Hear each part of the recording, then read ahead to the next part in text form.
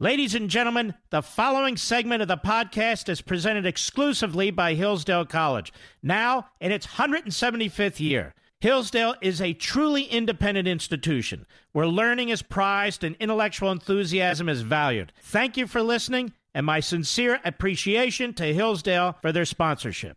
He's here. He's here. Now, broadcasting from the underground command post, deep in the bowels of a hidden bunker, somewhere under the brick and steel of a nondescript building, we've once again made contact with our leader, Mark Levin. Man, oh man, Shevitz, are we armed today? Mark Levin here, our number 877-381-3811. 877-381-3811. Well, you're going to hear tomorrow Judge Amy Berman Jackson, federal district court judge, one of hundreds in Washington, D.C., who happens to manage to get all these cases involving former Trump people. She's a big lib appointed by Obama. She represented that congressman from Louisiana who put that money in the freezer. Remember him, Mr. Producer? Remember he put like $90,000 in cash in the freezer? Not Alcee Hastings. Doesn't matter who it was. She represented that congressman. I think his name was Jefferson, actually. Alcee did other stuff, you know. But nonetheless, she was an assistant U.S. attorney for a period of time. She went into private practice for a period of time. William Jefferson, that's right. Remember William Jefferson? But I want to talk about this because it'll be hot tomorrow. And I want to help this judge, Amy Berman Jackson, because the news is already reporting she wants to know why these 4 line U.S. prosecutors resigned. Actually, one actually resigned. Others moved on to other positions. Let me help you, Judge. That's not the issue. The issue is what took place in your courtroom. The issue is what took place in your courtroom. And the issue is what took place with your foreman. The foreman of the jury. In front of your eyes and in your hearing distance. And how it is that even now, you haven't acted immediately to get to the bottom of this. You're more worried about these 4 prosecutors? That already tells us that you're not looking at this from the right side up. However you decide. Your job is to ensure that that defendant receives a fair trial under our Constitution. And that defendant did not. I don't care who the hell appointed you to the federal bench. You're still flesh and blood, despite the black robe.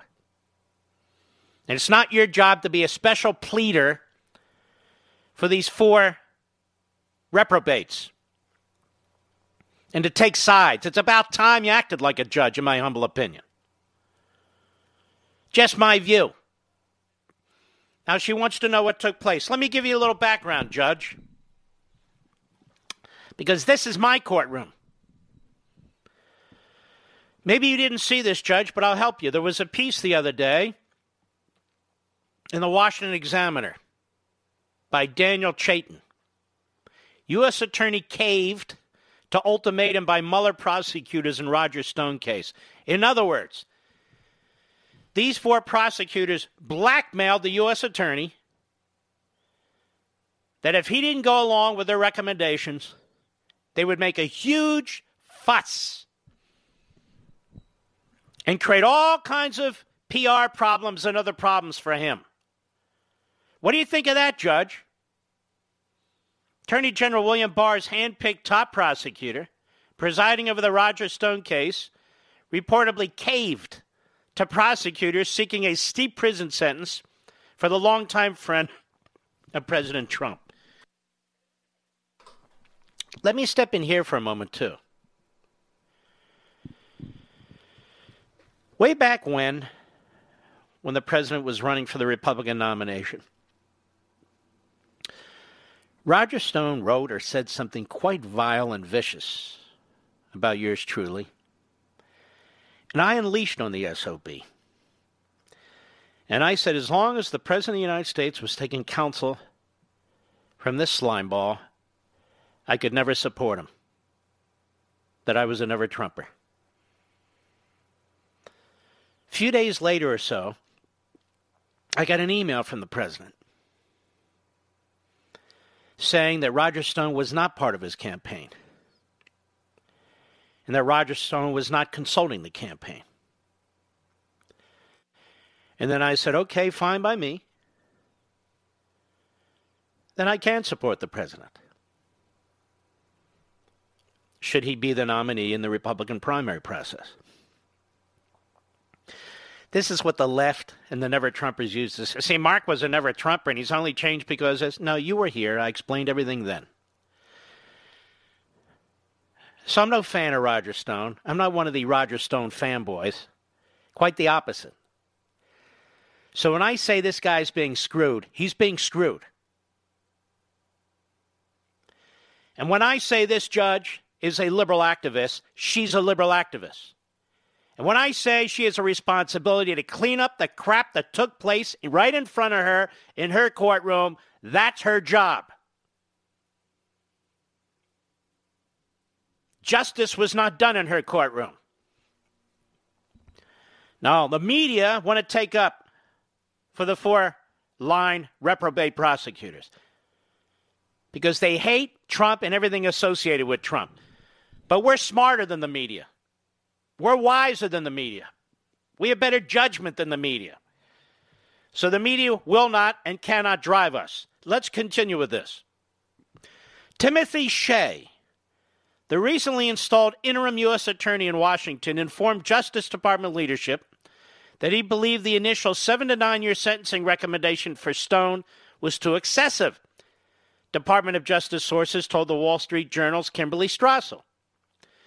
But the four-line prosecutors, including 3 who served on special counsel Robert Mueller's Russia investigation, threatened to withdraw from the case if their penalty request was diminished.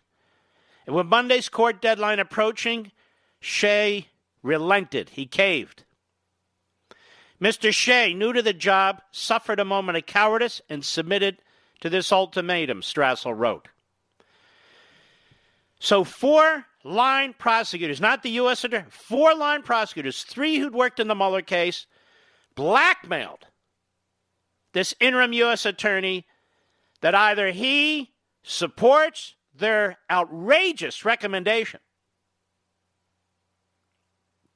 or they would withdraw from the case, creating all kinds of tumult for this interim United States attorney. So he backed off. He was scared.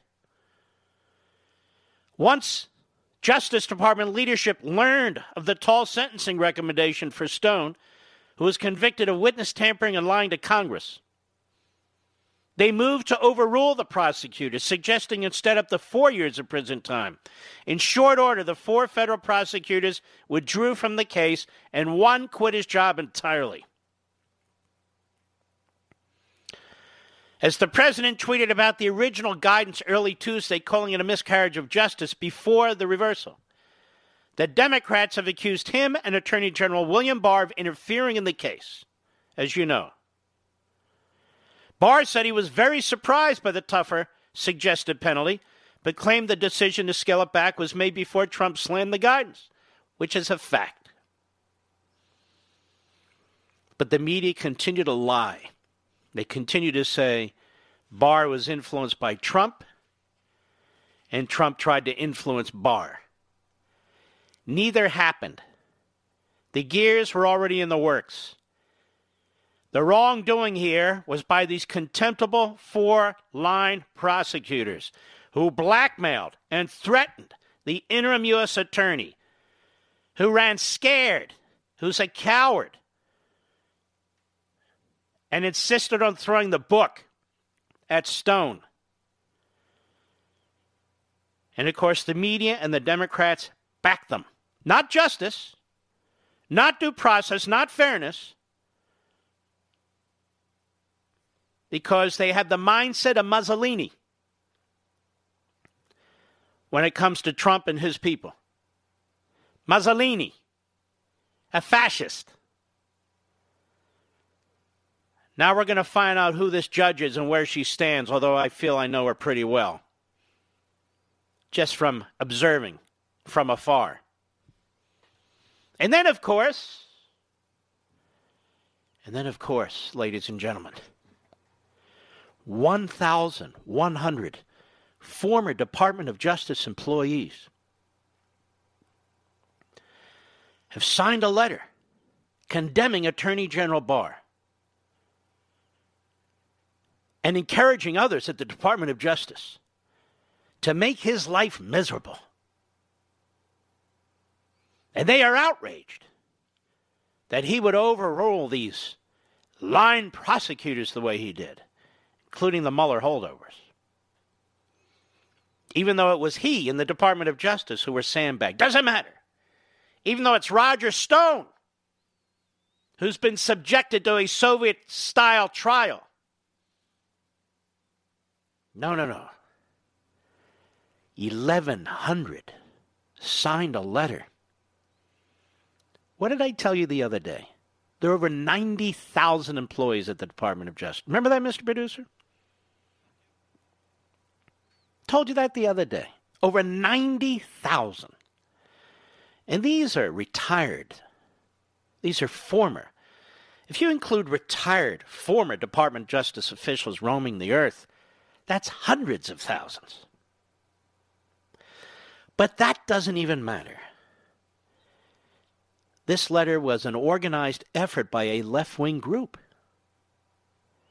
to get these signatures. Who is it and what did they do? Because the media, for the most part, haven't reported this. Instead, they treat it like this is some kind of objective and professional objection to the Attorney General. No, it's not. It's more the same crap, and I'll explain when we return. I'll be right back. Mark Levin.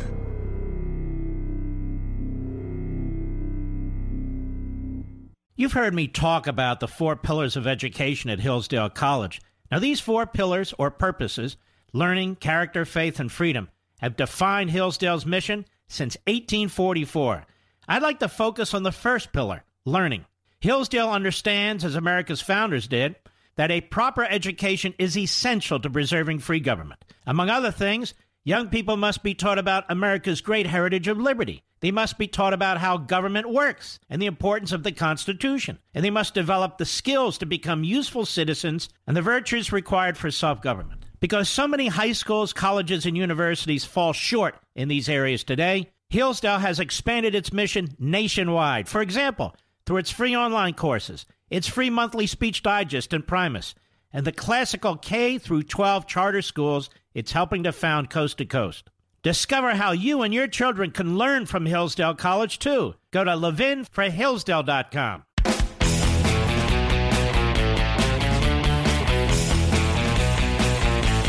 Well, ladies and gentlemen, 1,100 angels came together who were concerned about the administration of justice. And they signed a petition concerned about the trial that took place in Judge Amy Berman Jackson's courtroom with a foreman who was obviously a hack influencing the proceedings, and the judge didn't even realize it. And of course, it's everybody else's fault. But it doesn't matter. We need to know why the 4-line prosecutors were so upset about Maine Justice's actions. Actually, none of that's what happened. More than 1,100 former federal prosecutors signed a letter to condemn Attorney General Barr. How did things like this happen? Think it's a coincidence? No, it's organized. As reported in the American Greatness, Times reporter Katie Benner, trying to make the stunt look like a legitimate grassroots effort, attributed the letter to Protect Democracy, which she describes as a, quote, nonprofit legal group, unquote. Unlike me, Mr. Producer, did you know my first name is Right Wing? That's Right Wing. My parents would be shocked. Right Wing Mark Levin, Right Wing radio host, Right Wing author, Right Wing Fox host. Yeah, it's true. But Protect Democracy is not an organic activist group spontaneously created by high-minded legal experts alarmed by Trump's alleged flouting of the rule of law. No. Protect Democracy was launched in early 2017 as part of an extensive anti-Trump operation managed by a left-wing tech billionaire, Pierre Omidyar. O-M-I-D-Y-R. Omidyar. Pierre Omidyar. You know what he is? He's the founder of eBay. This is who's behind Protect Democracy. And a number of other nonprofits formed to destroy the press. You know what I've noticed? All the talk about them hating billionaires, what would the left do without billionaires? What would they do without Soros? What would they do without Pierre here? What would they do without Bloomberg toppling legislatures to push Soviet-style gun control? Their billionaires, for the most part, are much more active than our billionaires, and there seem to be a hell of a lot more of them. They seem to like the idea of chaos, anarchy, socialism, Marxism among the people as they remain fat and happy. Maybe we need to have a project focused on the liberal billionaires in this country and how they try to use their money to subvert our constitutional system and, quite frankly, subvert capitalism. I know it's counterintuitive, but there it is. It's in our faces. So this group is a front group for a billionaire founder of eBay, Pierre Omidyar. They put together the 1,100 names. And the New York Slimes and the Washington Compost and the Constipated News Network and MSLSD and all of them somehow failed to highlight this point. Imagine that. In 2018, according to the group's most recent tax filing, Protect Democracy collected nearly $7 million in donations. Omidyar's most politically active nonprofit, Democracy Fund, has donated $2 million since 2017. So he's got one fund donating to another fund. Makes it easier to, scramble the funds. Democracy Fund is spending tens of millions each year to underwrite dozens of anti-Trump projects. In fact, over the past 2 years, I've seen alarming, sometimes unprecedented violations of our country's democratic norms, says Joe Goldman, the fund's president. Protect Democracy, the one with the 1,100 prosecutors in their petition, houses a number of former Democratic staffers, including a former aide to Representative Adam Schiff, and Obama White House alumni Ricky Seidman. Oh, remember her? Last seen advising Christine Blasey Ford. She's the director of the Protect Democracy Project. And several never-Trumpers are involved with it. Mona Charen, Linda Chavez, Matthew Dowd, failed presidential candidate, Evan McMullin, serve as advisors. Wow. Want to hear more about this organization and the 1,100 prosecutorial angels who just came forward to trash one of the greatest attorneys general in history? I'll be back.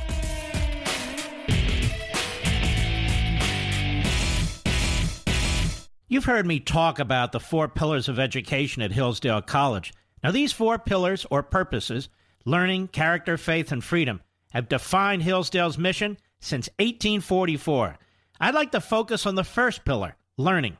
Hillsdale understands, as America's founders did, that a proper education is essential to preserving free government. Among other things, young people must be taught about America's great heritage of liberty. They must be taught about how government works and the importance of the Constitution. And they must develop the skills to become useful citizens and the virtues required for self-government. Because so many high schools, colleges, and universities fall short in these areas today, Hillsdale has expanded its mission nationwide. For example, through its free online courses, its free monthly speech digest and Primus, and the classical K through 12 charter schools it's helping to found coast to coast. Discover how you and your children can learn from Hillsdale College, too. Go to levinforhillsdale.com.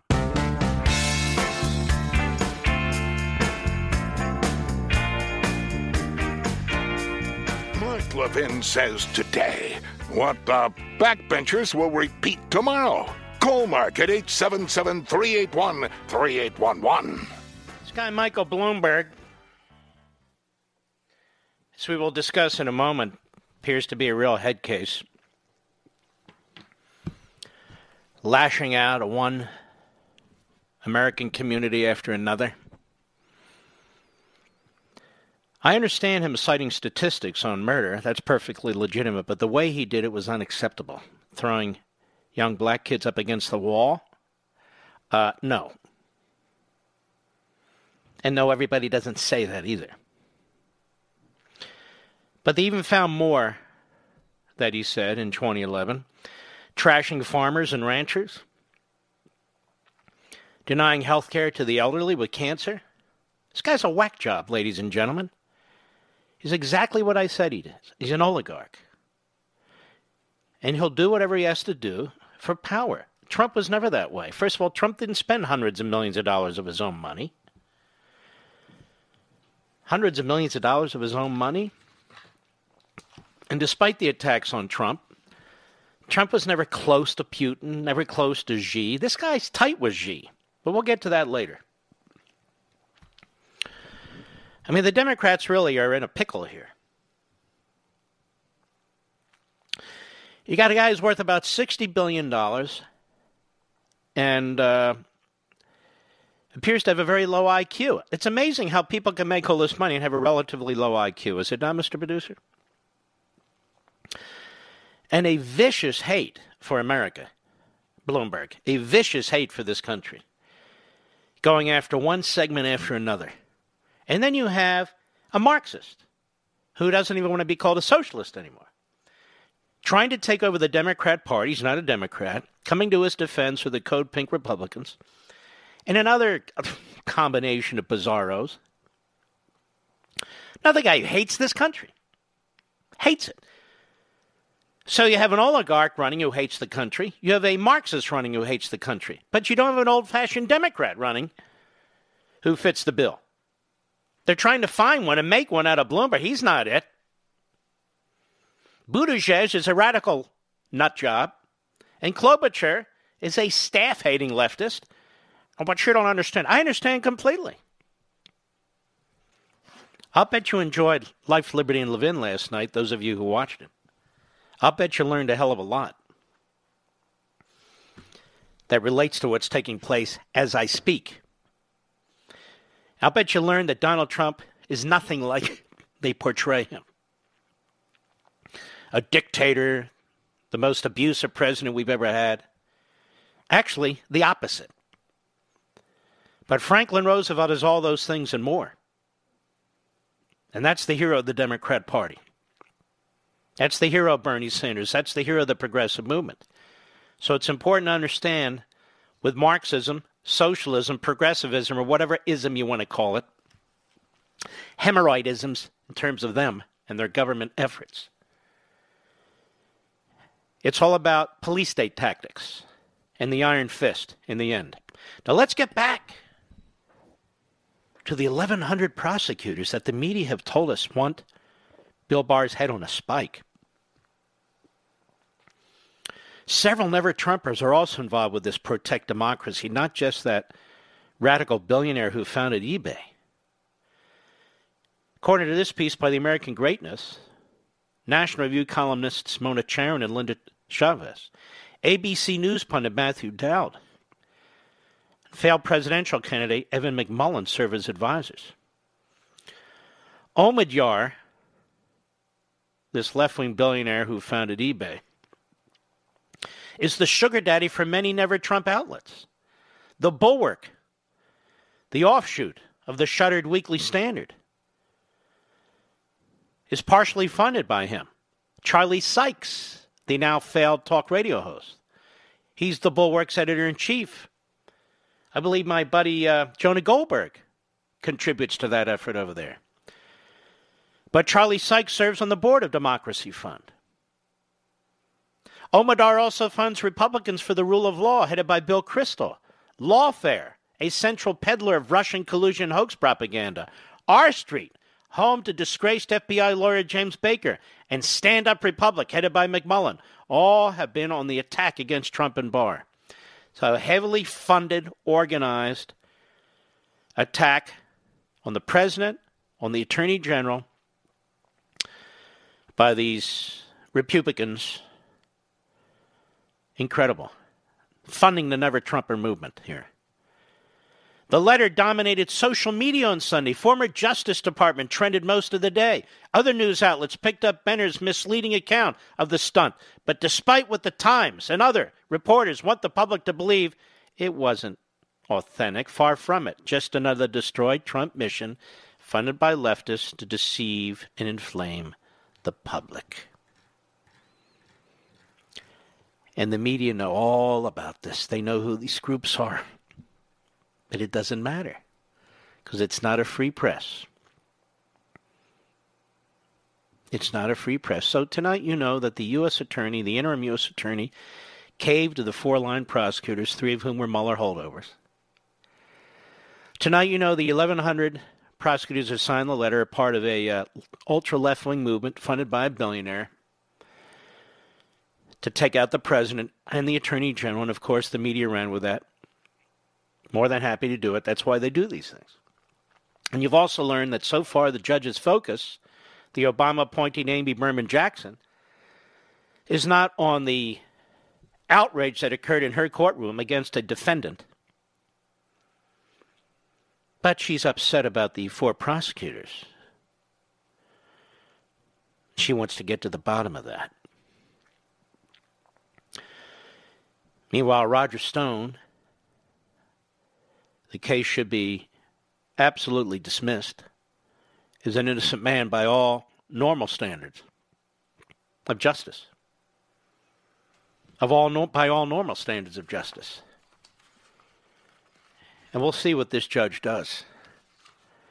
And let me suggest that the lawyers representing Stone need to get extremely aggressive and understand they are in a hostile courtroom with a judge who should have stepped aside and recused herself by now, if she does not immediately investigate what took place with this foreman.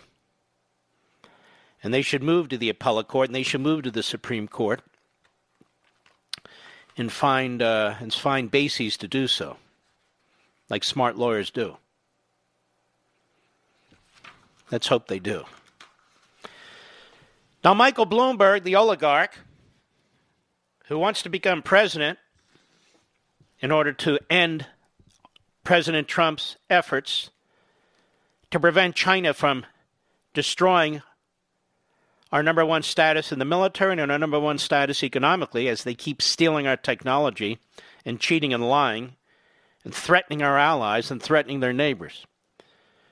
Michael Bloomberg sold out to Xi and the Red Chinese regime a long time ago. And among those who speak on his behalf include Thomas Friedman, who is a mouthpiece for the communist regime, and I read that piece in 2009,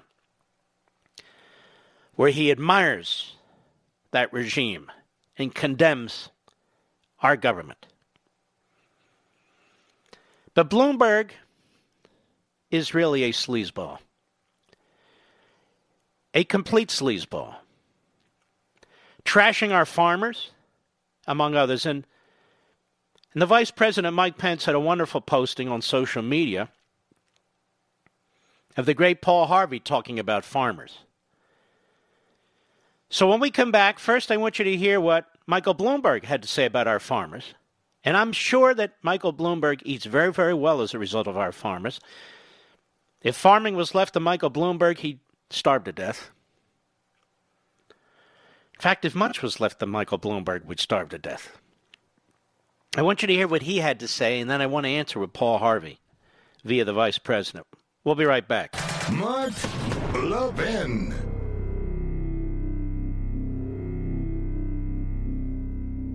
You've heard me talk about the 4 pillars of education at Hillsdale College.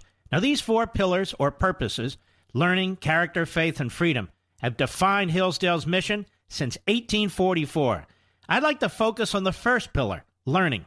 Hillsdale understands, as America's founders did, that a proper education is essential to preserving free government. Among other things, young people must be taught about America's great heritage of liberty. They must be taught about how government works and the importance of the Constitution. And they must develop the skills to become useful citizens and the virtues required for self-government. Because so many high schools, colleges, and universities fall short in these areas today, Hillsdale has expanded its mission nationwide. For example, through its free online courses, its free monthly speech digest and Primus, and the classical K through 12 charter schools it's helping to found coast to coast. Discover how you and your children can learn from Hillsdale College, too. Go to levinforhillsdale.com.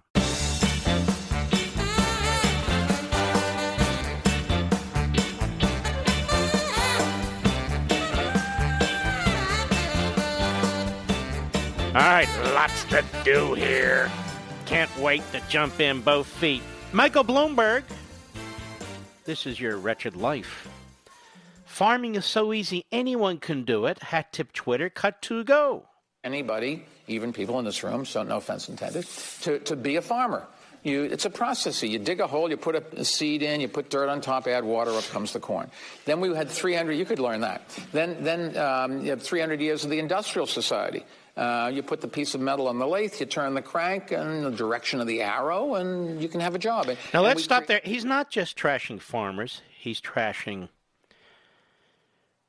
everybody who uses their hands. Assembly line workers, mechanics, electricians, plumbers, farmers. What's the big deal? You learn to turn a lathe. What's the big deal? You learn to run wire. What's the big deal? You learn to solder pipes. What's the big deal?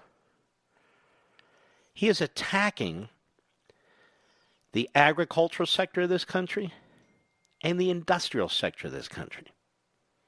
He's attacking farmers in rural areas. He's attacking blue-collar workers in metropolitan areas. What's the big problem? Being a cop, all you have to do is walk around with a gun in your holster. Hey, be a firefighter. All you have to do is drive a truck and pull out a hose. Hey, what's the problem? Not like a tech-savvy guy like me. I'm telling you, this guy's at war with America. And I'm sick and tired of these radical left-wing billionaires. And I'm sick and tired of these Marxists parading around like Bernie Sanders. Oh, they're going to stir things up. They'll stir things up all right. This is the best the Democrat Party can do, apparently. Continue, please. 1.98% of the world worked in agriculture. Today, it's 2% in the United States. Now comes the information economy. And the information economy is fundamentally different because it's built around replacing people with technology. And the skill sets that you have to learn are how to think and analyze. And that is a whole degree level different. You have to have a different skill set. You have to have a lot more gray matter. Now, I'm going to address this. Probably won't have enough time this segment. But first, I want Paul Harvey to address this.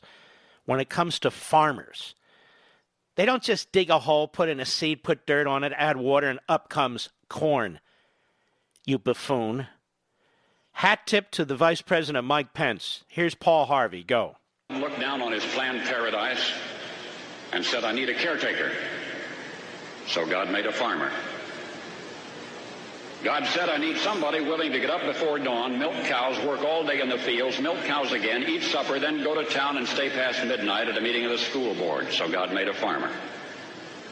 God said, I need somebody willing to sit up all night with a newborn colt and watch it die, then dry his eyes and say, maybe next year. I need somebody who can shape an axe handle from a persimmon sprout, shoe a horse with a hunk of car tire, who can make harness out of hay, wire, feed sacks, and shoe scraps, who planting time and harvest season will finish his 40-hour week by Tuesday noon and then pain in from tractor back, put in another 72 hours. So God made a farmer. God said, I need somebody strong enough to clear trees and heave bales, yet gentle enough to yean lambs and wean pigs and tend the pink-combed pullets, who will stop his mower for an hour to splint the broken leg of a meadowlark. So God made a farmer. It had to be somebody who'd plow deep and straight and not cut corners. Somebody to seed, weed, feed, breed, and rake and disc and plow and plant and tie the fleece and strain the milk.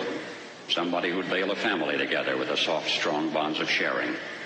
Who would laugh and then sigh and then reply with smiling eyes when his son says that he wants to spend his life doing what Dad does.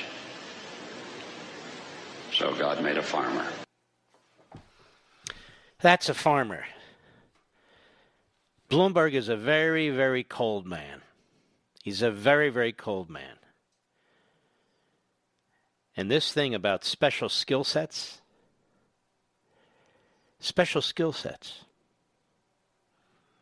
self-sufficiency is a very important special skill set.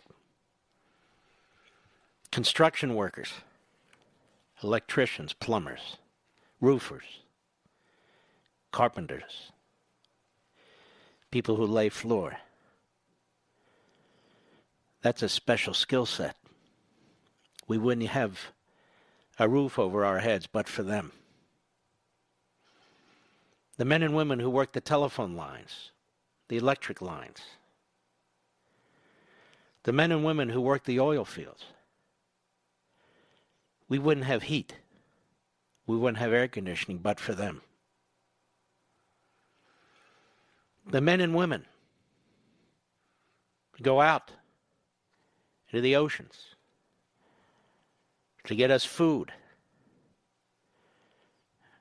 We wouldn't have fish and all the delicacies that Mr. Bloomberg enjoys, like scallops, shrimp, lobster.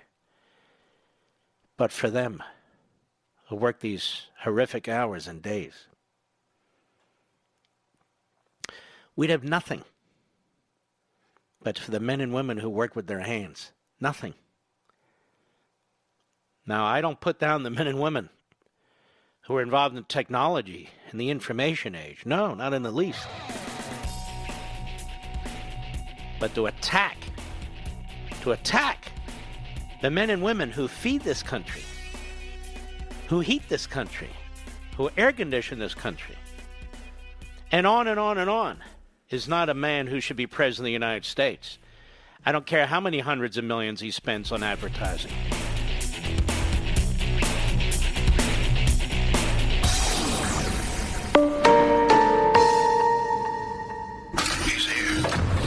He's here. Now, broadcasting from the underground command post, deep in the bowels of a hidden bunker, somewhere under the brick and steel of a nondescript building, we've once again made contact with our leader, Mark Levin.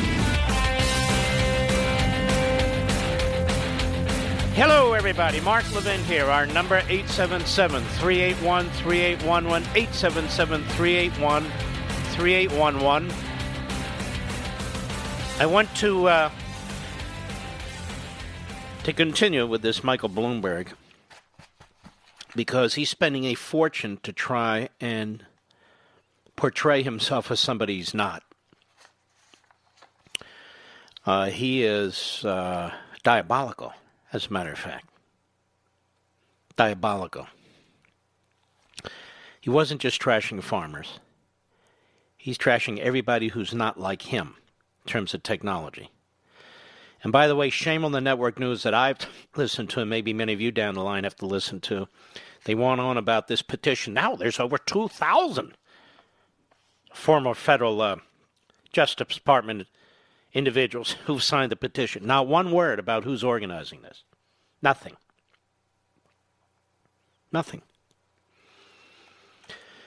It wasn't that long ago, really, about 3.5 years ago. You senior citizens might want to listen to this. When Michael Bloomberg said, you know, if you got prostate cancer and you're old, you should be sent away to enjoy the rest of your life. Now, this is a man who would run the healthcare system. It sounds like this Ezekiel Manuel guy. And there's something about the left in life and the disrespect for life that is really sickening. whether it's babies in the womb or even babies out of the womb now, or whether it's senior citizens. They're all for programs. But I often say the movie The Bridge Over the River. And the Democrats are the British colonel. They're forced through horrific slave labor, their POWs, to build this bridge across the River Kwai for the Japanese. Then when they're given the order to blow it up, because a Japanese troop train is crossing over, he won't blow it up because he's in love with his bridge. Ultimately, he's shot and he falls on the plunger and it blows up the bridge. Very dramatic. Now, the Democrats are in love with their programs. They're in love with the bureaucracy. They're in love with big government. They're just not in love with you. They talk about illegal aliens. Joe Biden's out there now talking about illegal aliens being more important than American citizens. I mean, this is a truly sick party when it comes to American citizenry and life. And yet they claim to be compassionate. So here's Michael Bloomberg. You're not going to hear this well. Do your best. I will read to you what it says. Just a few years back. Cut 3, go. And what things they can fix right away. If you're bleeding, they'll stop the bleeding. If you need an X-ray, you're going to have to wait. That's just... And all of these costs keep going up. Nobody wants to pay any more money. And at the rate we're going, healthcare is going to bankrupt us. So not only do we have a problem, it's going to bankrupt us. And we've got to sit here and say which things we're going to do and which things we're not. Nobody wants to do that. You know, if you show up with prostate cancer and you're 95 years old, we should say, go and enjoy, have a nice career, lead a long life. There's no cure, and you can't do anything. If you're a young person, we should do something about it. Society's not willing to do that yet. So we're going to bankrupt us. Listen to how cavalier he is. Listen to how cold-blooded he is. First, when it comes to farmers and blue-collar workers, you just don't have the gray matter, blah, blah, blah. Now listen to this.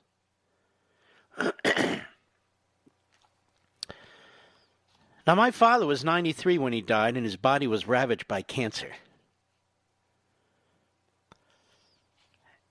And he died in a 3.5 month period, and he died a very painful death near the end.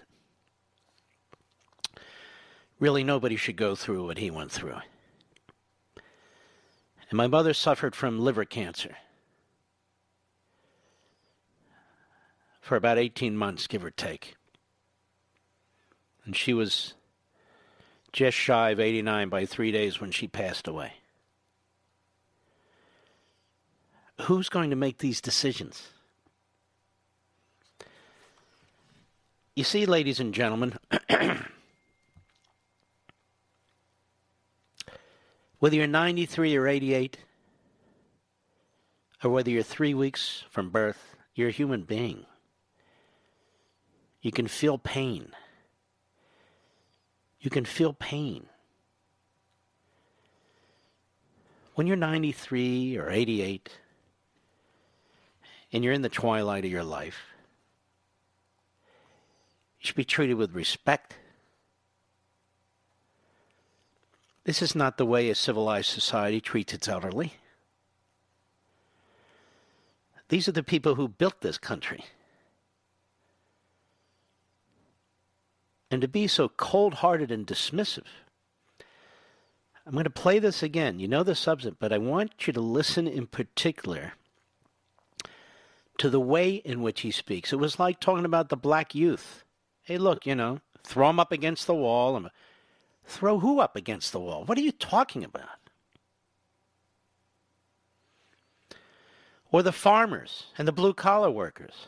Hey, look, it's a matter of gray matter, different degrees of skill set, All you have to do is, dig a hole, put a seed in there, put dirt on top, add water, and up comes the corn. It's that simple.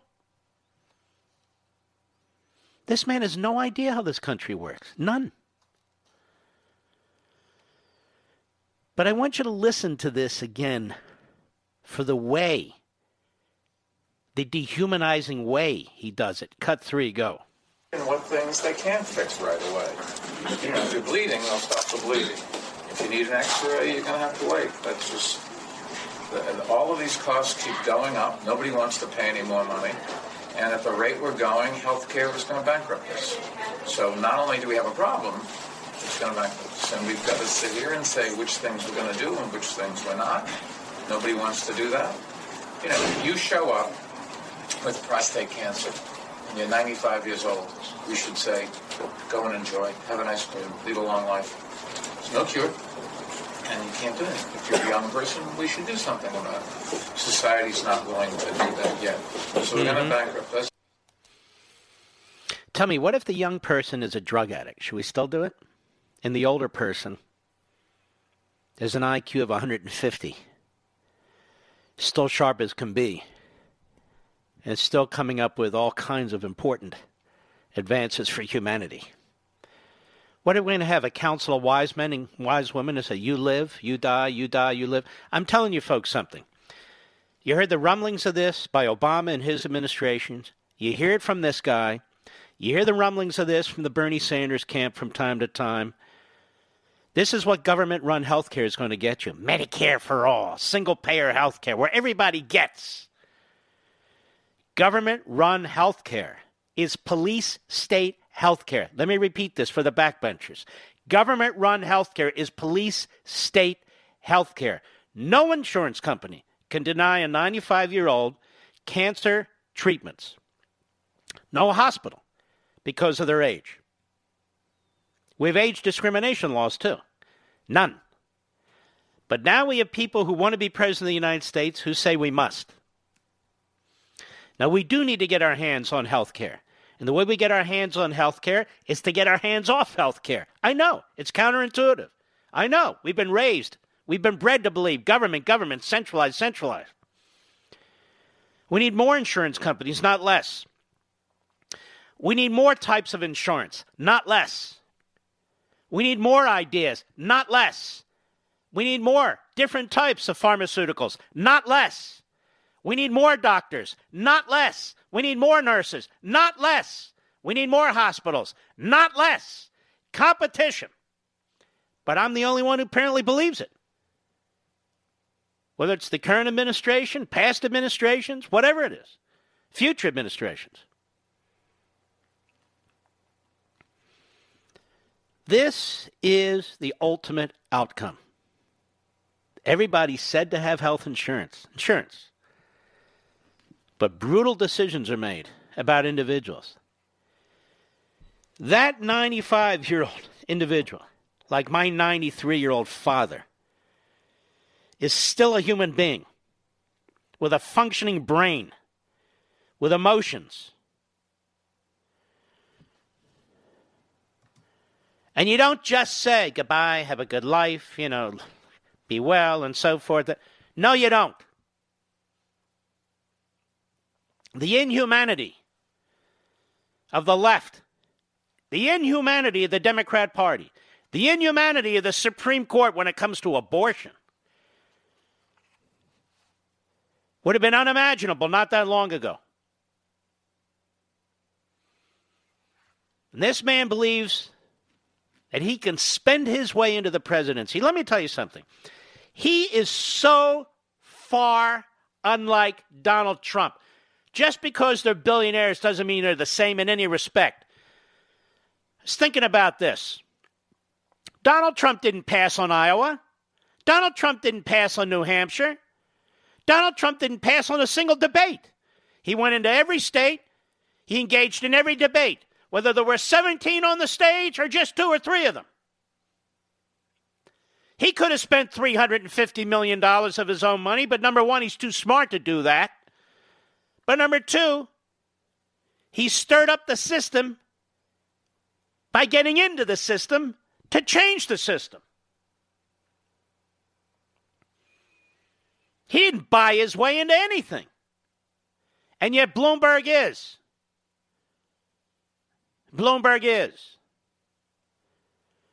When we return, More on Michael Bloomberg and his comments about blacks and Latinos. This guy has a hang-up, and they can try and pin it on Trump all they want by changing his words, by cherry-picking his words, like Jake Tapper and Chuck Todd and the other losers. But I don't have to do that with Michael Bloomberg. We'll be right back. Mark Levin.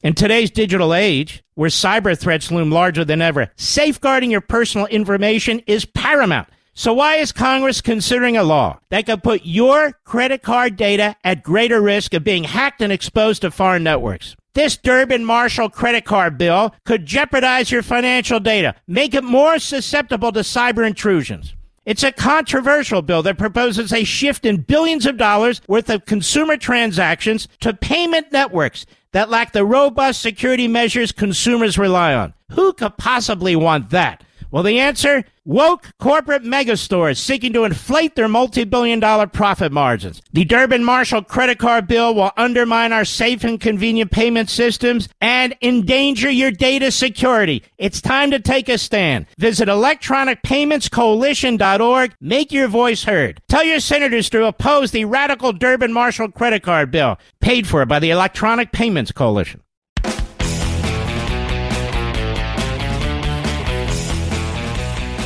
Now let us return to Bloomberg's view of young black and Latino males. You think this guy's going to unite the country? Just look at the stereotypes he has in that miniature cranium of his. You know, I've never really sat down and figured out how he made his $60 billion, Mr. Producer. I just sometimes think maybe if I wasn't doing what I was doing 20 hours a day, maybe I could have made $60 billion. Look at the idiots that are making billions of dollars. Certifiable, insane buffoons. Now here's Bloomberg in 2011. Cut one, go. Nevertheless, there's this enormous cohort of black and Latino males aged, let's say, 16 to 25 that don't have jobs, don't have any prospects, don't know how to find jobs, don't know what their skill sets are. Now, let's stop there. I don't necessarily disagree with that. And if there are trillions of dollars in left-wing programs run by Democrats, this is what the president meant. What do you have to lose? Vote for me. And it's having a positive impact. It's not nirvana. Nothing's nirvana. But it is a great start. Lowering unemployment in these communities. Enterprise zones, real enterprise zones in these communities. And there are other things that can be done. Go ahead. Know how to behave in the workplace where they have to work collaboratively and collectively. They don't know how to behave in the workplace where they have to work collaboratively and collectively. I'm telling you, this guy's stereotypes, he sounds like a bigot. Sounds like an absolute bigot. So let's look at where the Democrat Party is today. You got Mike Bloomberg trashing farmers, trashing blue-collar workers, saying death to the elderly, seems to have an odd stereotypical fixation with black youth and Latino youth. You've got Bernie Sanders, who is a Marxist, who seeks to destroy our capitalist system, destroy what's left of the firewalls in our constitutional system, who is attracted to and who's attracted by full-throated, Jew-hating anti-Semites, whether it's Tlaib and Omar, Saussure, and so many others.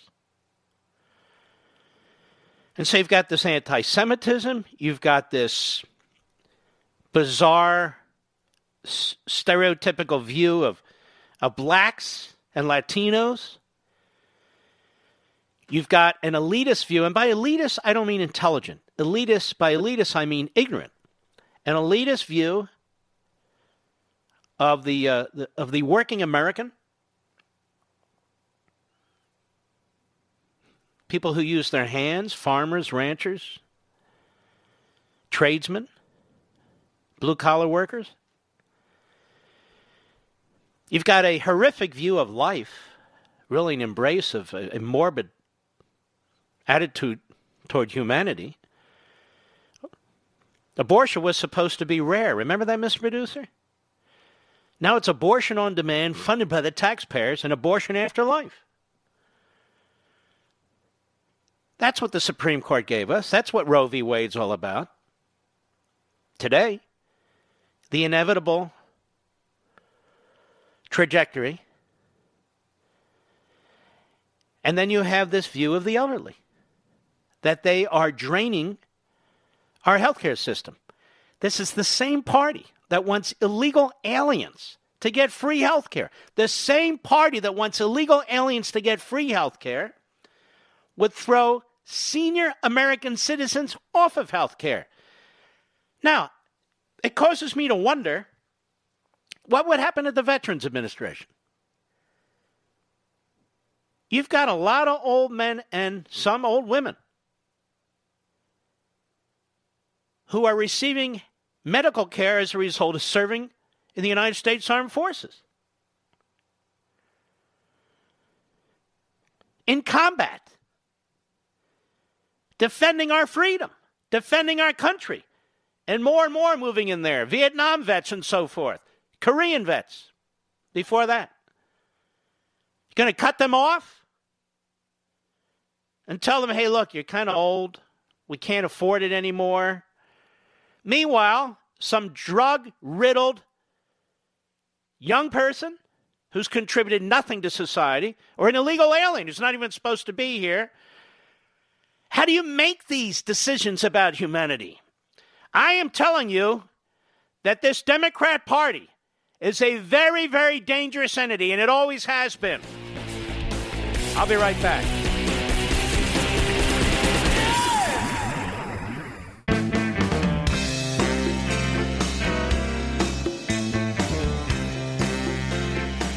The Mark Levin Show, live and national at 877-381-3811. By the way, a big announcement tomorrow. I know people say that, but I mean it. Big announcement tomorrow. Not a damn thing you can do about it, but... Is there a effort behind the scenes going on while we're focused on so many other things among Republicans on Capitol Hill for a brand new big amnesty? Well, Daniel Horowitz at Conservative Review says, yes, there is. It's being led by Lindsey Graham and James Lankford and Tom Tillis, and we better start paying attention to it because the administration may well sign off on it. Daniel Horowitz, how are you, sir? I'm doing great, Mark. Some things just never change. Well, tell us what's going on so the whole country knows. Sure. Well, as you mentioned, while we're all distracted, there's so much going on, DOJ corruption, impeachment, you name it. The swamp never stops from plotting and scheming. The reality is a lot of people thought that once Donald Trump was elected, the Republican Party would change.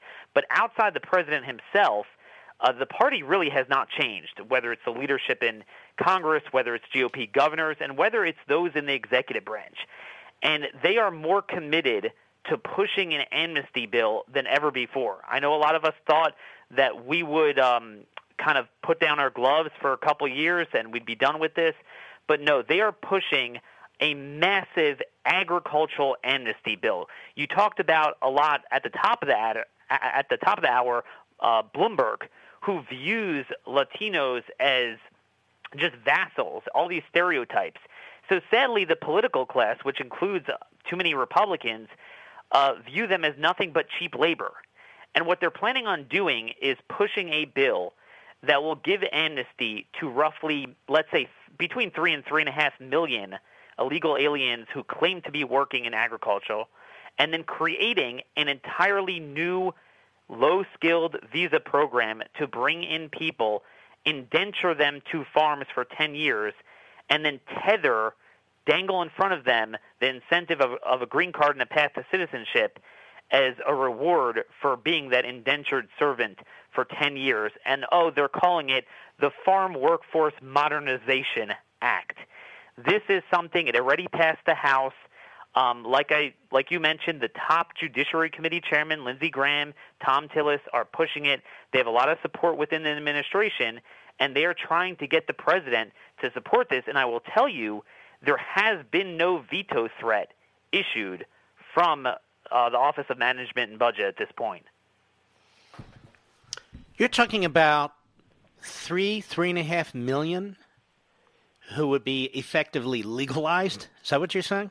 I'm saying that, and that doesn't include a separate bill, which they will likely marry to this bill once the Supreme Court's so-called DACA decision comes down, to give at least another 1.8 million illegal aliens under the age of 35. But I want to talk one thing at a time Sure. here. I'm asking you about this secret stuff. I've heard about the DACA stuff before. That's not new. I'm asking about this. This is new. Through the back door, 3 to 3.5 million illegal aliens would no longer be illegal aliens, correct? That is correct. And this is a sop to agribusiness, isn't it? Absolutely. That's where it's coming from. The Secretary of Agriculture, Sonny Perdue, supports this as well. This has been a long-standing priority. It passed the House last December. 34 Republicans joined with it. By the way, it's sponsored by Zoe Lofgren, who was one of the managers of impeachment. Radical nut job. A total nut job, one of the impeachment managers. And the reality is more Republicans support it. It's just because it was coming from the Democrats. They're in the minority. They voted against it. But Republicans have the majority in the Senate. And I think what conservatives need to be asking is this what awaits us on the other side of what should be a very good election against the radical Democrats? Because we need to know that now. Is it? Mark, I think it is if conservatives don't stay focused. Like I said, the swamp is always focused. They're always working. This is something that is a huge priority. Let me ask you this. Not that it would be better, but let me ask you this. In exchange for this massive amnesty backdoor you're talking about, which really isn't being debated right now, 3 to 3.5 million, you're saying. Is that correct? I just keep asking you. That is correct. That is the estimate of those who currently work in agriculture. But remember that this is what they did in 1986, and the verification is very tenuous. So and we're not even talking about DACA now. We're talking about something totally different. Something totally different. All right. Now, 3 to 3.5 million, that would be a flat-on amnesty. And my question to you is, and are we even securing the border? Are we doing anything? No. In exchange for anything? No. So it would promise E-Verify, remember 1986, except only for agriculture, which would be moot at that point because they bring in a permanent, or they start a permanent visa program to give them an insatiable amount of low-skilled workers. So they'll just do it legally. I mean, they're just going to amnesty everyone. So you're saying illegal immigration for the purpose of agriculture will almost be pointless. It will be pointless, yeah. Since the spigot for legal immigration will be rarely ever turned off.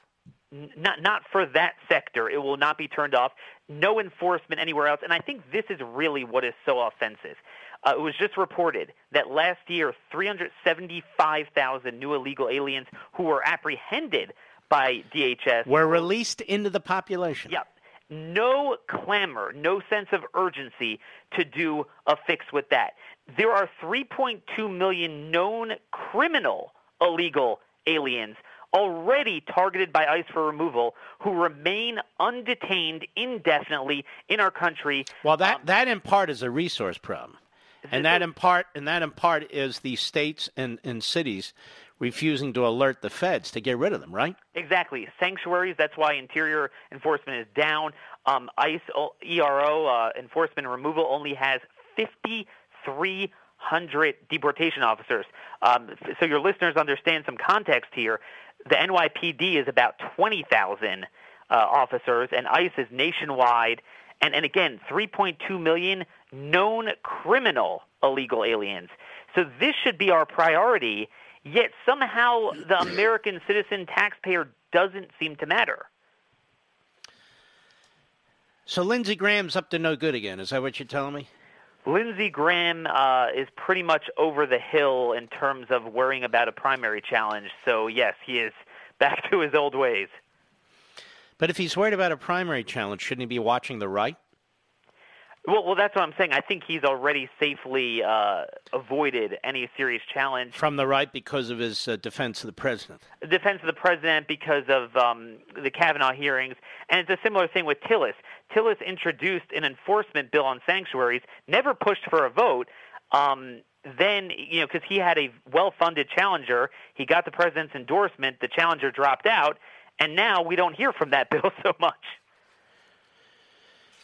Unbelievable. All right. Keep an eye on this, and as more information occurs, we will be bringing you back, Daniel Horowitz of Conservative Review. Thank you. I appreciate it. And that article where he lays it out is at conservativereview.com, conservativereview.com. It's entitled Senate Republicans Looking to Repeat 1986 Amnesty Seeking President Trump's Support, according to sources. So I want to give you a heads up because I don't think anybody's talking about it. Are they, Mr. Producer? I don't think so. And in this context, Joe Biden was in Reno, Nevada today, talking about DACA students. These, again, are illegal aliens who came here at a young age, from birth, I guess, to the age of 30 or 32. And I want you to hear what he has to say. Please listen to this. I don't play clips to fill time. I play clips because I think they're important, or I don't play them. Listen to this. Cut 6, go. Once again, legalize all the DACA students. These DACA students are more Americans than most Americans are. No, just listen to this. These DACA students are more American than most Americans are? I have no idea what attracts people to these Democrat candidates. Do you like being abused? Do you like being stereotyped? Do you like being told you're too old? Do you like being told that whatever you earn really belongs to the government? Do you like being told you don't have the gray matter to do whatever it is they think you should be able to do? Do you like being put down? Who the hell are these people? Joe Biden is a dumb guy who got elected from a Democrat, tiny little Democrat state, over and over and over again. That's it. Michael Bloomberg is an information guy. He sells information to massive international corporations in foreign countries. It's what he does. Even his little news operation, most of it is the collection and selling of information, plus he has the Bloomberg News. And Bernie Sanders has never accomplished a damn thing in his entire life. Another one gets elected from a state with a tiny population, a homogeneous population, time and time again. That's it. And they make these outrageous statements. I want you to listen to this again. All you union guys out there who think Joe Biden is so cool, Lunch Bucket Joe, I want you to listen to this. Cut 6, go. Once again, legalize all the DACA students. These DACA students are more Americans than most Americans are. No, I'm serious. Think about it. He's serious. Think about it. I thought about it. They're certainly more American than you are, you jackass.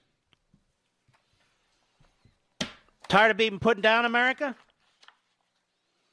You're going to have your jobs destroyed, your health care destroyed, rationing of health care. You're going to be paying massive sums of money to the government, faceless, massive bureaucracies, and being told that's your fair share. You're going to be turned away at the doctor's offices and the emergency rooms. The borders are going to be wide open. That's what they've promised. Health care for people who aren't even here yet.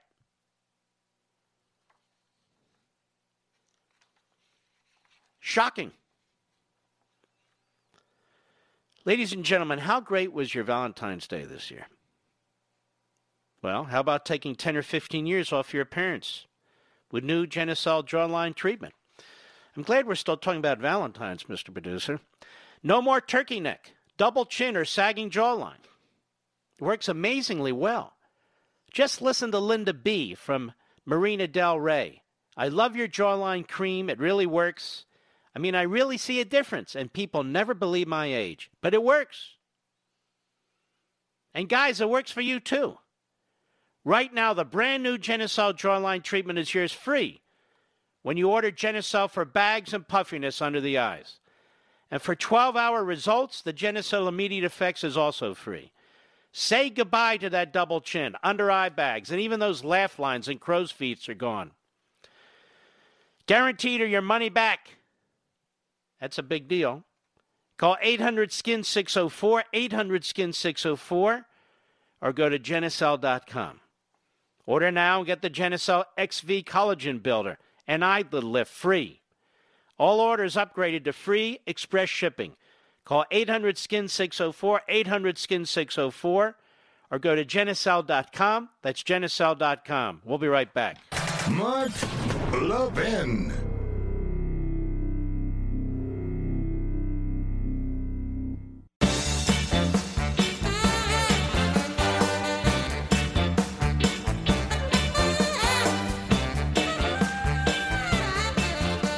Well, look at this, Mr. Producer. One of our favorite sites, The Federalist, Molly Hemingway. Source, Democrat senator held secret meeting in Munich with Iranian Foreign Minister Zarif. By the way, that's a good place to have a secret meeting with the Islamo-Nazis. That would be Munich. Senator Chris Murphy of Connecticut, this guy is a real slimeball, and other Democratic senators had a secret meeting with Iranian Foreign Minister Mohammad Javad Zarif during the Munich Security Conference last week, according to a source briefed by the French delegation to the conference. Murphy's office did not respond to repeated requests for comment by the press, or by press time. Such a meeting would mean Murphy had done the type of secret coordination with foreign leaders to potentially undermine the U.S. government that he accused Trump officials of doing as they prepared for Trump's administration. In February 2017, Murphy demanded investigations of National Security Advisor Mike Flynn because he had a phone call with his counterpart-to-be in Russia. Quote, any effort to undermine our nation's foreign policy, even during a transition period, may be illegal and must be taken seriously. That's what a nut job this guy is. So an incoming administration can't even deal with foreign leaders. He also strongly criticized the open letter some Republican senators sent Iranian leaders during the Obama administration's campaign for a nuclear agreement. But Murphy has previously defended rogue meetings if they're done by Democrats, such as former Secretary of State John Kerry. Quote, this was authorized by the President or Secretary of State. Conducting independent foreign policy sends mixed signals to our adversaries, said Christian Winton, former State Department senior advisor in the Trump and George W. Bush administrations. Now, the Munich Security Conference, an annual forum on international security policy, welcomes hundreds of world leaders each February.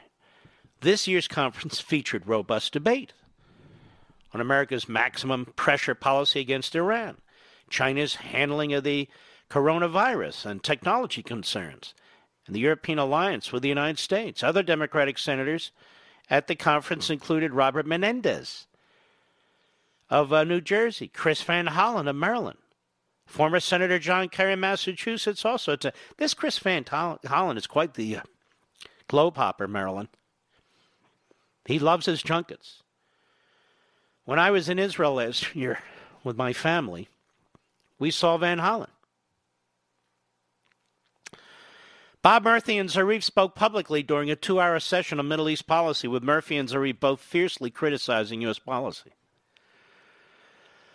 So it seems to me Chris Murphy has a lot of answering to do. Shall we have a special counsel? I'm sure some committee of Congress will investigate. Not. Mr. Producer, I know it's likely pointless, but he needs to know. I want you to invite this guy Murphy on the radio show. We want to discuss Iran.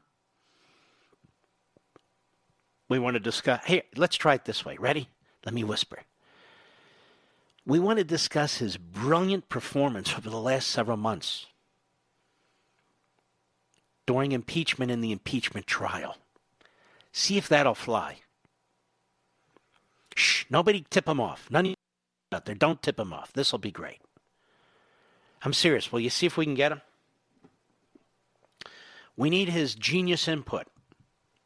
Having been elected his entire career to public office and never actually done anything else. He's a lawyer, don't you know?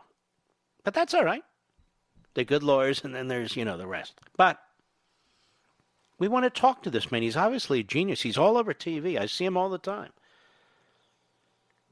So I will not say a nasty word about him because my goal is to hook him onto the program and to have a rational, civilized discussion. What was he doing in Munich? What was he doing in Munich? And does he have any issues with the appearance of what he was doing in Munich? And that's just for starters. I'm sure being a public official, he'd be more than excited to come on the program. We're heard throughout the Nutmeg State and a number of stations, including the great WABC. I'll be right back.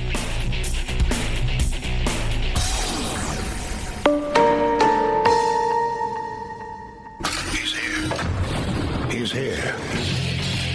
Now, broadcasting from the underground command post, deep in the bowels of a hidden bunker, somewhere under the brick and steel of a nondescript building, we've once again made contact with our leader, Mark Levin. Hello, everybody. Mark Levin here. Our number, 877-381-381, 877-381-3811.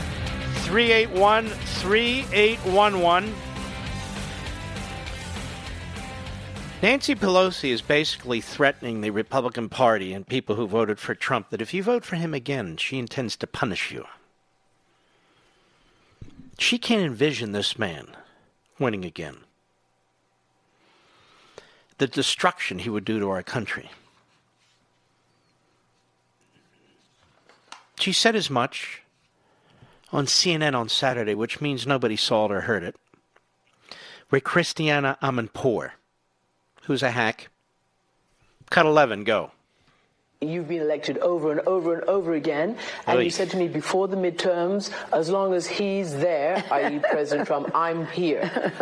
Do you still, is that still the case for you? Oh, I can't even envision a situation where he would be reelected. But we don't take anything for granted. So they can't envision it, and they tried to prevent it. They tried to prevent you from being able to vote for your president for a second term and the Republican Party from nominating whom the Republican Party wishes to nominate, which is Donald Trump. So they've tried to oust him from office. They've tried to prevent him from running for re-election. And what she's basically saying there is we can't envision this, and should such a horror occur, we will fight him every step of the way.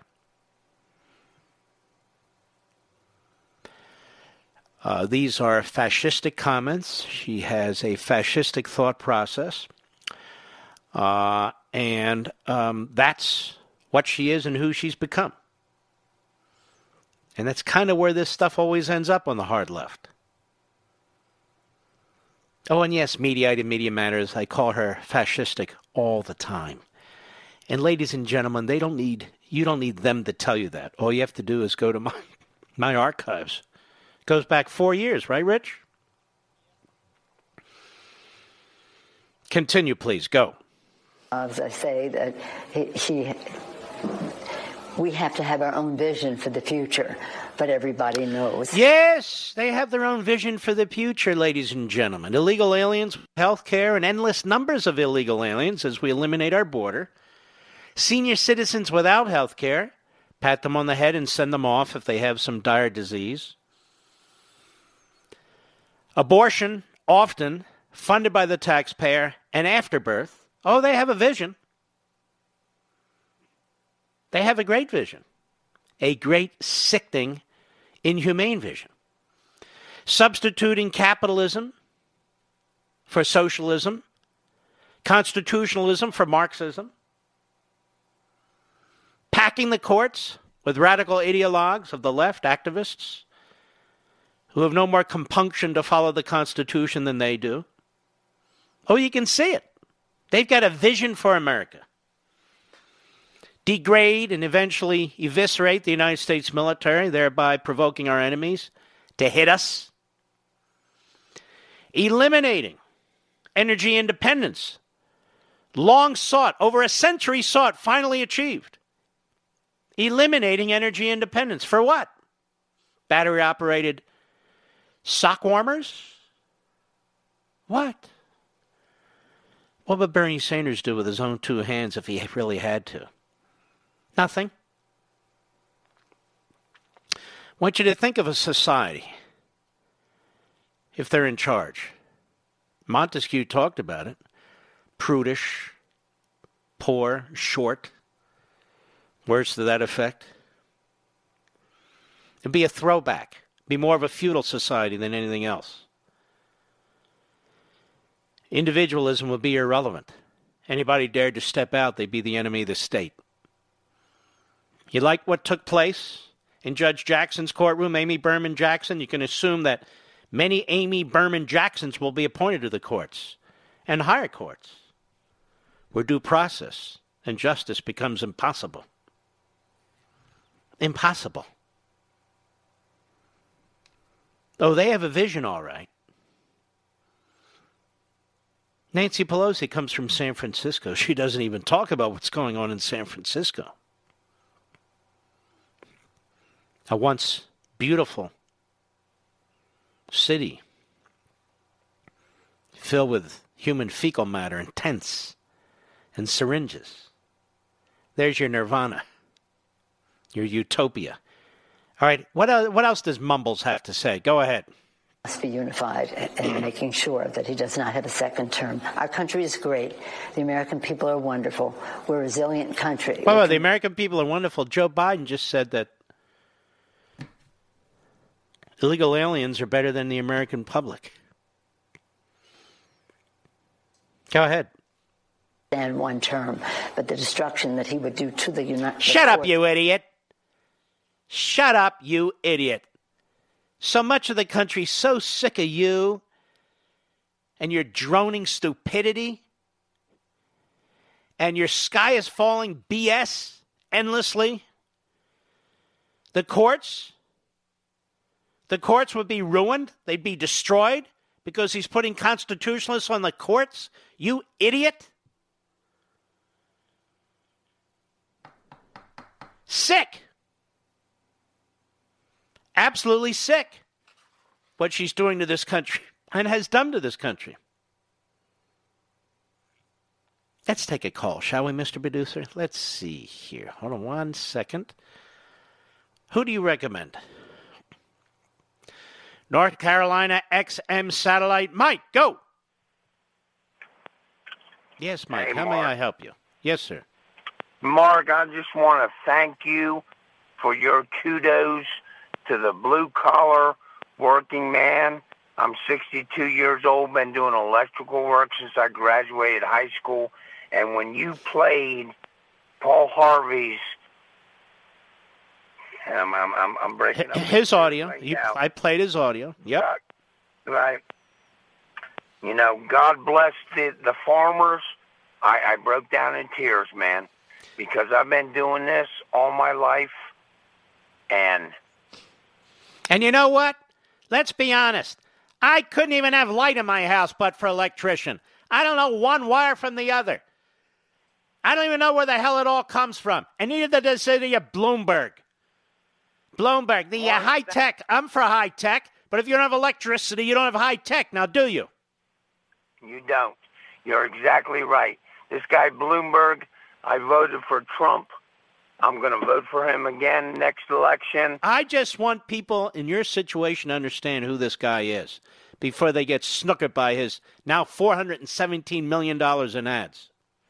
Now, this American right here ain't getting snookered by Bloomberg. Yeah, but you got unions telling them to vote for these guys.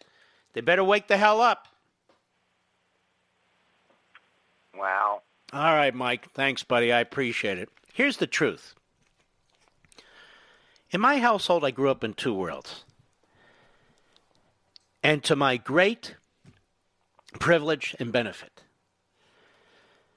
my mother and father were extremely intelligent. Extremely intelligent. And they also worked with their hands. They started a nursery school. They built the furniture. They created the curriculum. They built the toys.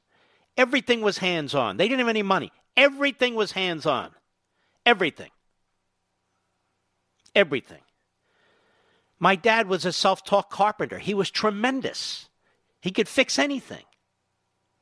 Anything. My mother the same with us, whether it was clothing, whatever it was, out of necessity.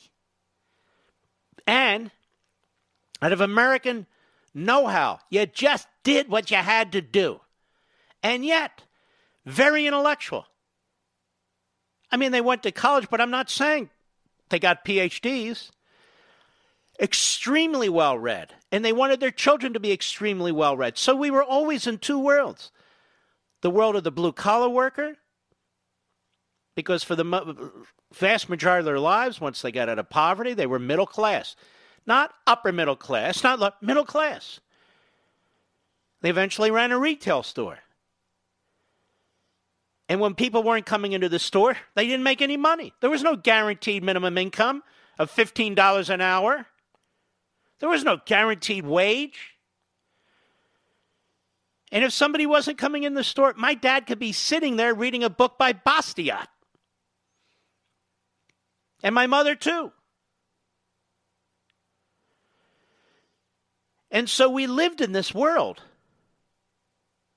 where you had to respect hard work, and you did, because that's what you did. We'd go there during the weekends. We did whatever we were asked to do. Sweep the floors. Do errands. Can't remember everything. Box stuff up. Not box stuff up. And so when people said to me, thank you for standing up for electricians and so forth, I feel terrible. I shouldn't have to stand up for electricians and plumbers. It's quite obvious how important these people are. It's quite obvious. And yet I feel I have to defend my fellow Americans against the Democrats. Republicans don't talk this way. Trump doesn't talk this way. I don't talk this way. Bloomberg talks this way. Mr. Class warfare, Bernie Sanders talks this way. I want people to succeed, period. Whether they're plumbers and electricians or what have you, whether they're bankers or what have you. Everyone has their role. Everyone has their contribution to society by doing their own thing. But that gets lost. It gets lost. I'll be right back. Mark Levin.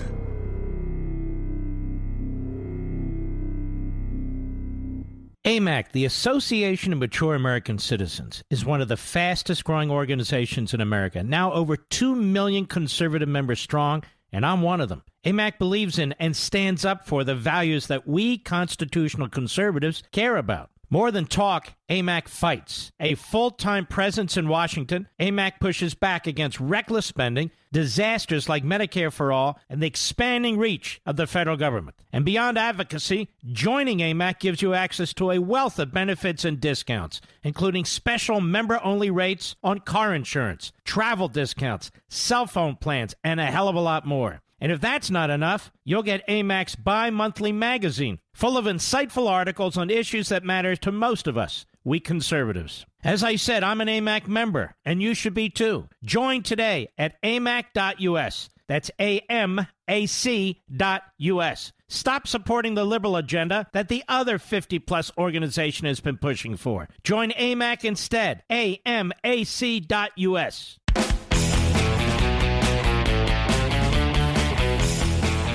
Paul Harvey again, thanks to Vice President Mike Pence, who posted it on his site, answering Not just Bloomberg, who trashes farmers and blue-collar workers, people who use their hands and their brains to get things done for this country.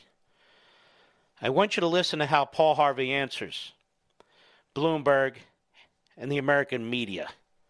Go. Looked down on his planned paradise and said, I need a caretaker. So God made a farmer. God said, I need somebody willing to get up before dawn, milk cows, work all day in the fields, milk cows again, eat supper, then go to town and stay past midnight at a meeting of the school board. So God made a farmer. God said, I need somebody willing to sit up all night with a newborn colt and watch it die, then dry his eyes and say, maybe next year. I need somebody who can shape an axe handle from a persimmon sprout, shoe a horse with a hunk of car tire, who can make harness out of hay, wire, feed sacks, and shoe scraps, who planting time and harvest season will finish his 40-hour week by Tuesday noon, and then painting from tractor back put in another 72 hours. So God made a farmer. God said, I need somebody strong enough to clear trees and heave bales, yet gentle enough to yean lambs and wean pigs and tend the pink-combed pullets, who will stop his mower for an hour to splint the broken leg of a meadowlark. So God made a farmer. It had to be somebody who'd plow deep and straight and not cut corners. Somebody to seed, weed, feed, breed, and rake and disc and plow and plant and tie the fleece and strain the milk.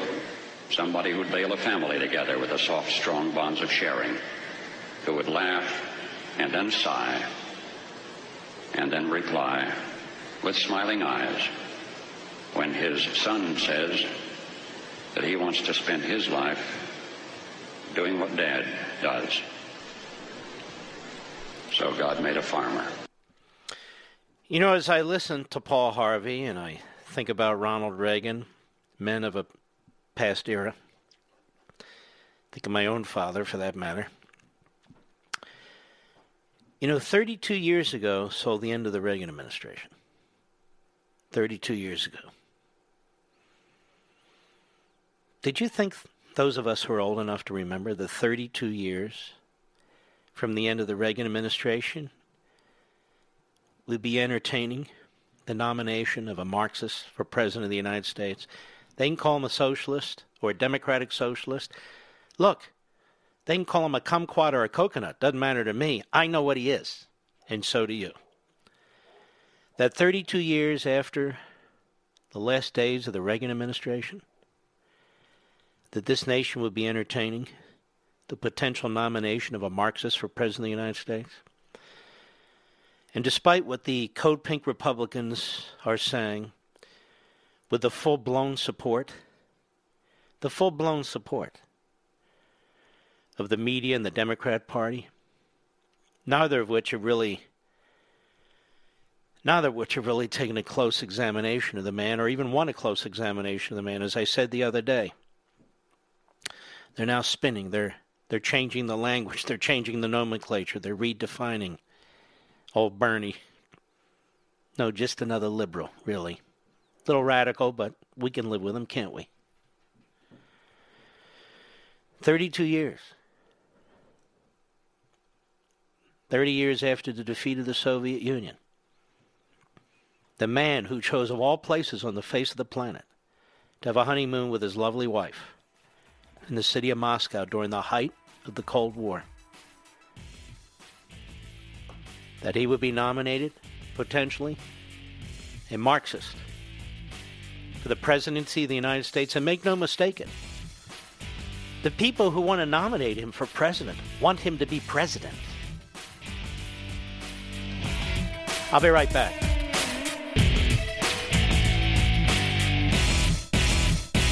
AMAC, the Association of Mature American Citizens, is one of the fastest growing organizations in America. Now over 2 million conservative members strong, and I'm one of them. AMAC believes in and stands up for the values that we constitutional conservatives care about. More than talk, AMAC fights. A full-time presence in Washington, AMAC pushes back against reckless spending, disasters like Medicare for All, and the expanding reach of the federal government. And beyond advocacy, joining AMAC gives you access to a wealth of benefits and discounts, including special member-only rates on car insurance, travel discounts, cell phone plans, and a hell of a lot more. And if that's not enough, you'll get AMAC's bi-monthly magazine, full of insightful articles on issues that matter to most of us, we conservatives. As I said, I'm an AMAC member, and you should be too. Join today at amac.us. That's AMAC.us. Stop supporting the liberal agenda that the other 50-plus organization has been pushing for. Join AMAC instead. AMAC.us.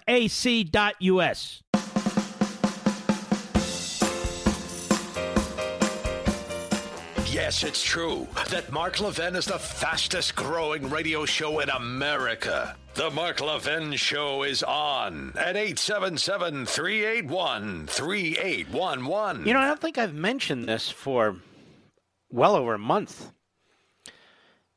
I want you to join our podcast family. I don't want you to stop listening to radio, but I want you to have that podcast just in case. Just in case you want to go back and listen to a show you missed. Just in case you can't listen to the show when it's live. Just in case the show is preempted. I want you to have the Mark Levin podcast ready to go. Here's what you do. It's 3 steps. Click, click, click. Go to marklevinshow.com. That is my mothership website. We've had it for over a decade, I guess. It's the heart of the radio website. That's our radio website. It's the mothership, marklevinshow.com. You'll get there, the homepage. I want you to click on the audio rewind link. It's the middle of the top of that page. That's our homepage. So go to marklevinshow.com. Good so far? Then click on the audio rewind, middle of the top of the homepage. That was step 2. Step 3, it takes you to the podcast page.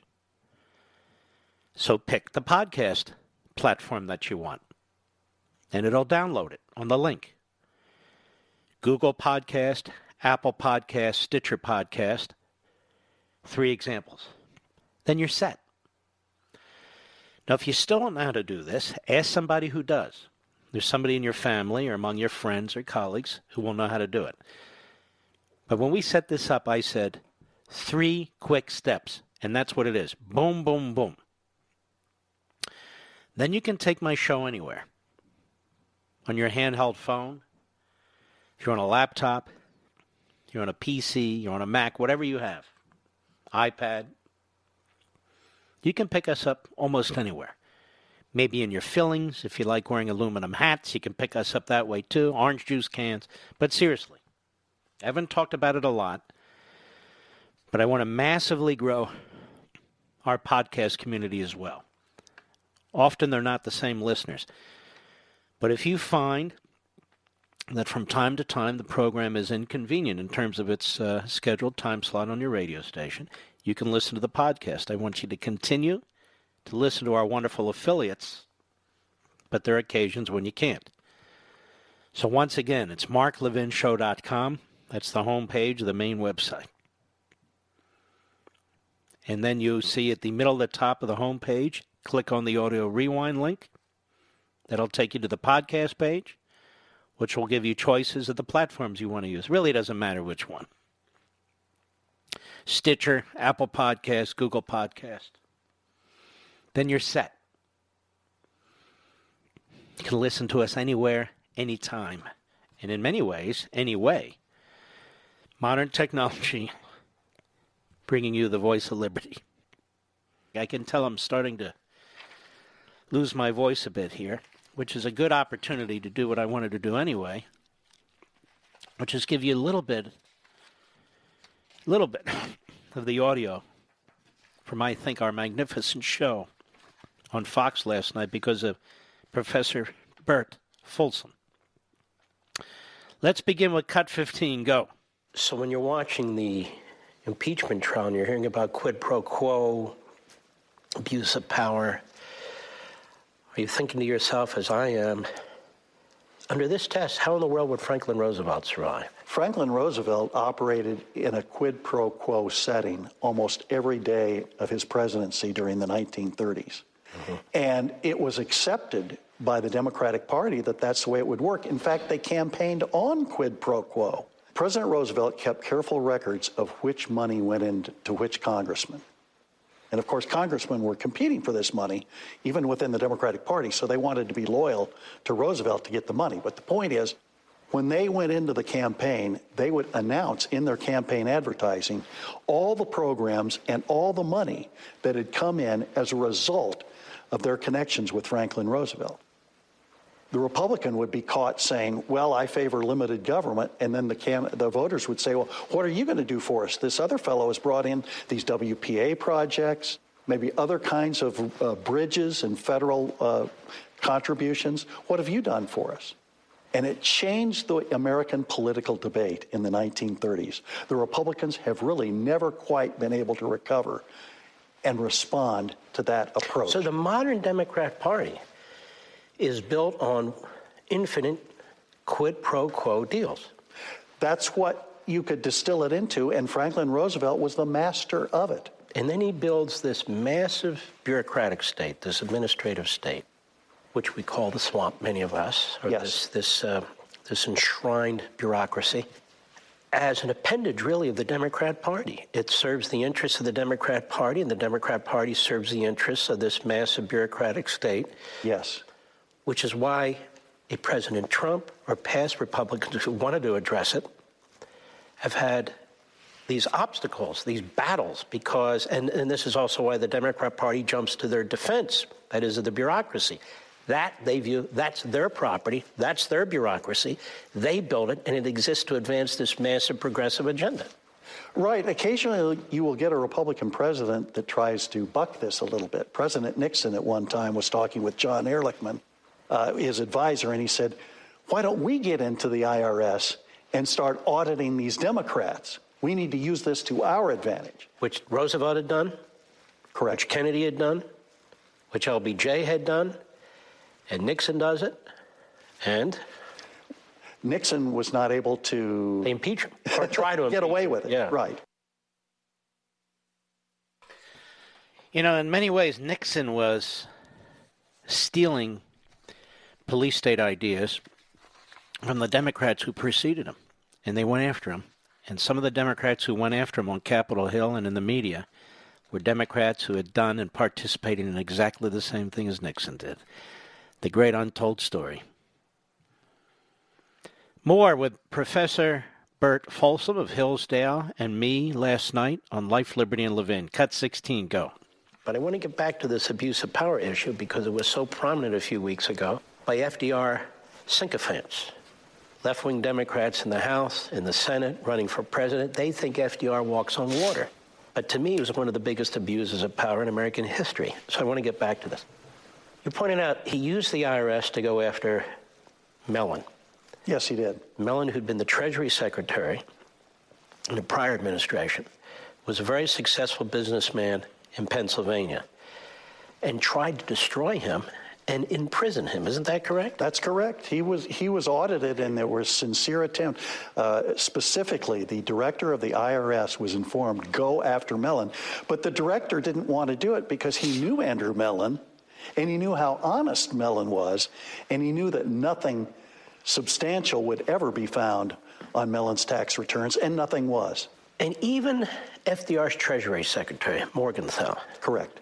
Henry Morgenthau was a little hesitant, but he did what he was told to do.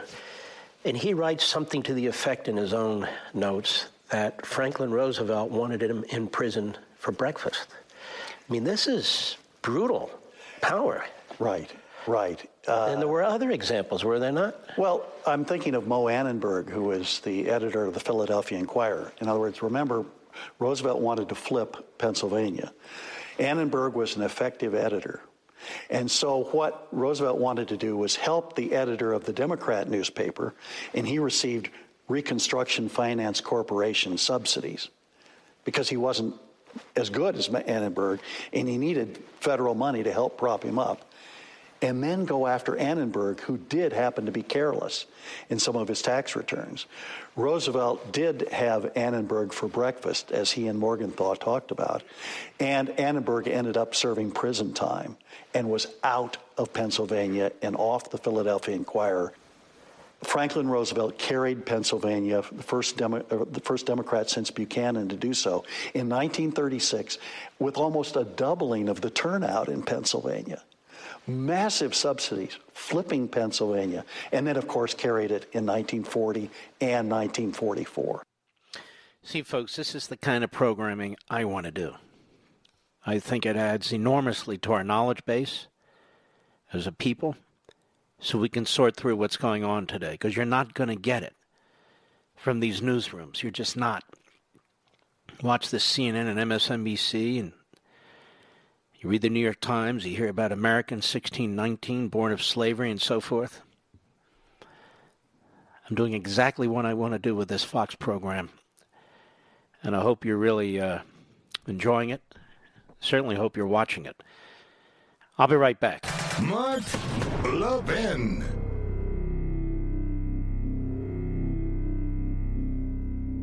AMAC, the Association of Mature American Citizens, is one of the fastest-growing organizations in America, now over 2 million conservative members strong, and I'm one of them. AMAC believes in and stands up for the values that we constitutional conservatives care about. More than talk, AMAC fights. A full-time presence in Washington, AMAC pushes back against reckless spending, disasters like Medicare for All, and the expanding reach of the federal government. And beyond advocacy, joining AMAC gives you access to a wealth of benefits and discounts, including special member-only rates on car insurance, travel discounts, cell phone plans, and a hell of a lot more. And if that's not enough, you'll get AMAC's bi-monthly magazine, full of insightful articles on issues that matter to most of us, we conservatives. As I said, I'm an AMAC member, and you should be too. Join today at amac.us. That's AMAC.us. Stop supporting the liberal agenda that the other 50-plus organization has been pushing for. Join AMAC instead. AMAC.us.